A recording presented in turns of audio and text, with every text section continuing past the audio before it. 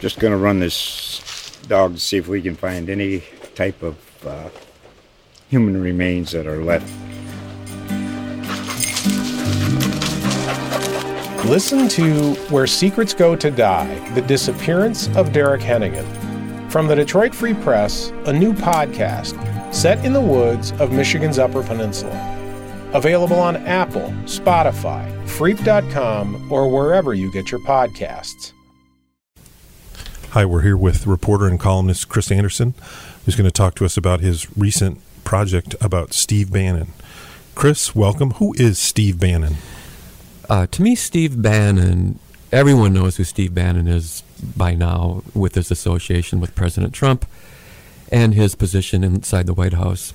But Steve Bannon's a pretty diverse person, and to me, he's probably one of the more intriguing political personalities of the last half century, if you really ask me, because he was someone who no one had ever heard of, and he got to the top of the White House. I mean, he was being called the second most powerful man in the world at one point. But Steve has been involved in a lot of different things. He was a Harvard Business School graduate. He was a Goldman Sachs a banker. He's had his hands in a lot of different areas. And at one point, he became involved in conservative documentary filmmaking. And that's where his political ideas really took hold. And I think around 2011 or so, he became involved with Andrew Breitbart. And when Andrew Breitbart died, Bannon took over the Breitbart website in the media empire, correct? And that's where he really started making a splash, as far as politics went. Who's Andy Bottolato? Well, Andrew Bottolato is a graduate of Cardinal Mooney High School, and he's been heavily involved in business for quite a few number of years. But also Mr. Bottolato has a pretty questionable history, a background of alleged sexual assault, of involvement with business involvement with people who have been convicted of stock fraud. Has he ever been charged with a crime? He's never been charged with a crime. That's a very important point to make here. But he's had business dealings with a company that was described as a money laundering hub, an offshore money laundering hub. Described by whom? The Justice Department. He has had an encounter with an alleged mobster, which led to Andy Bottolato wearing a wire for the FBI. So he's had a pretty interesting past, to say the least. And what is the relationship between Bannon and Bottolato? Well, it started out as business, and I'm not quite sure how they were introduced, but they go back about 15 years or so. They go back to about 2003. Somewhere around 2003, 2002, and it was just business. It was penny stock companies, and they were involved together with two or three penny stock operations, and one was called Sinafresh, a nasal spray company based in Inglewood, Florida. And it was really a promising deal. Ed McMahon was a spokesman, and they were going to be in Walmart, and it looked like a pretty good company. And it turned into be a big hassle in court. They had court battles that went on for years. The CEO of the company was at odds with Andy Bottolato, and Steve Bannon was a board member. And the CEO of the company was trying to get Bannon to investigate what was going on with Bottolato, and apparently Bannon wouldn't. And it was just a big rift between these guys. But it also, at that point, it kind of illustrated, an allegiance between Bannon and Bottolato. So it goes back a long ways. But over the years, what's interesting, they kind of parted ways for several years, but they'd always get back together. They would get back together. Battleotto did some work for Breitbart. Bannon produced several conservative films that Battleotto was part of. So they've always had this connection. It seems like they always end up back together again, which is kind of the basis for my story. Why is the date August 19th, 2016 so important? That's a very important date because, again, it goes back to my point that they always end up back together. Basically, what happened on that day was it was the week, and the week of August 2016, middle of August 2016. But Steve Bannon was looking for a place to declare as a residence in Florida for some reason, and what reason I'm not sure. But he used Andy Battleotto's address on a voter registration form in Sarasota County. He listed Battleotto's address. And that was 2 days after he became Trump's campaign manager. So he took over the campaign on August 17th, and he registered to live at Battleotto's house on Casey Key Road 2 days later. And it'd be pretty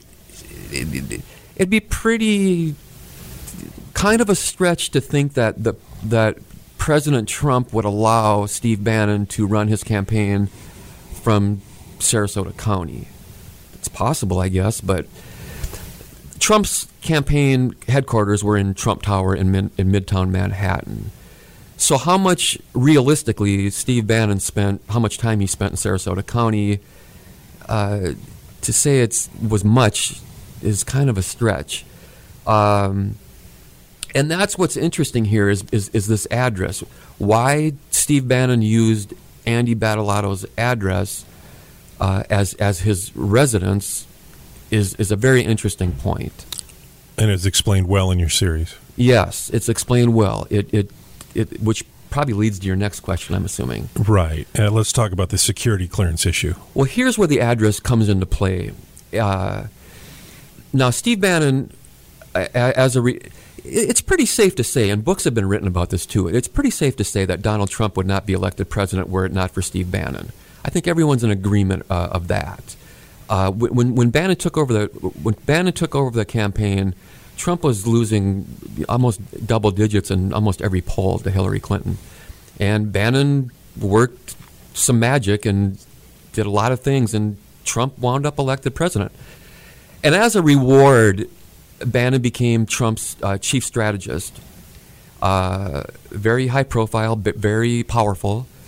And he was also at one point placed on the National Security Council, which, as you well know, and you can explain it just as well as I could, but that's the big leagues. I mean, you're making every major decision. Steve Bannon would have input on every major decision. Access to the most secret intelligence. Correct. And any issue with national security, there's only so many people on the Security Council, and he happened to be one of them. And to be on the Security Council, you have to have top secret, just as you mentioned, Lee, top secret clearance of the highest level. I mean, this is it.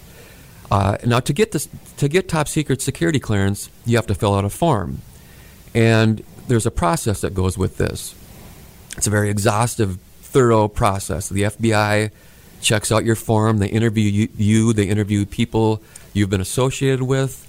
This isn't just some minimum wage job they're checking in your background. I mean, this is as thorough as it gets. Well, one of the things you're supposed to put down on your security clearance form, you're supposed to list your past 10 addresses. Now, that means Bannon would have had to have listed Battleotto's address. Since he claimed it on the voter registration form. Since he claimed it on the voter registration form. Now, had he listed the address, that would have allowed the FBI to check into the relationship Steve Bannon had with Andy Battleotto.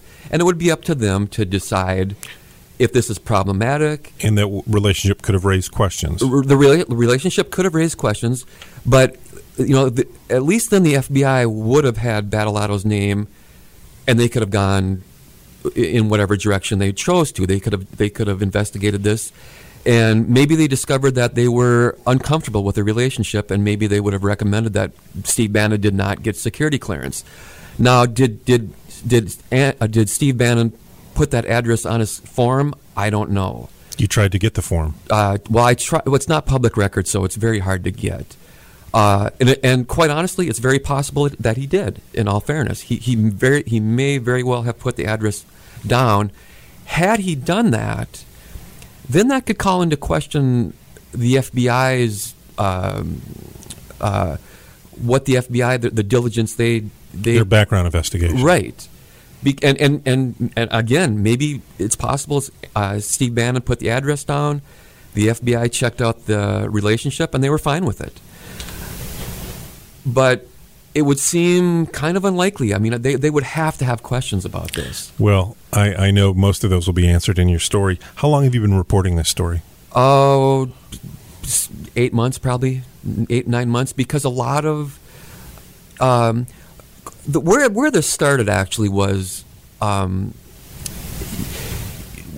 you look at someone like Steve Bannon and the position that he was in. This guy, Steve Bannon was making, he was having input on a lot of important issues with this country, and he didn't go through a Senate confirmation hearing process, which a lot of questions would have been asked of him. Correct. Had he done that, but Steve Bannon was having input on a lot of important issues, and you would have to say, well, what gives me confidence in your judgment to have this input? This would be an issue. Correct. Your background would be an issue. The judgment you've made in your past, the past associations you've had, it's all part of judgment. That's where the story started out.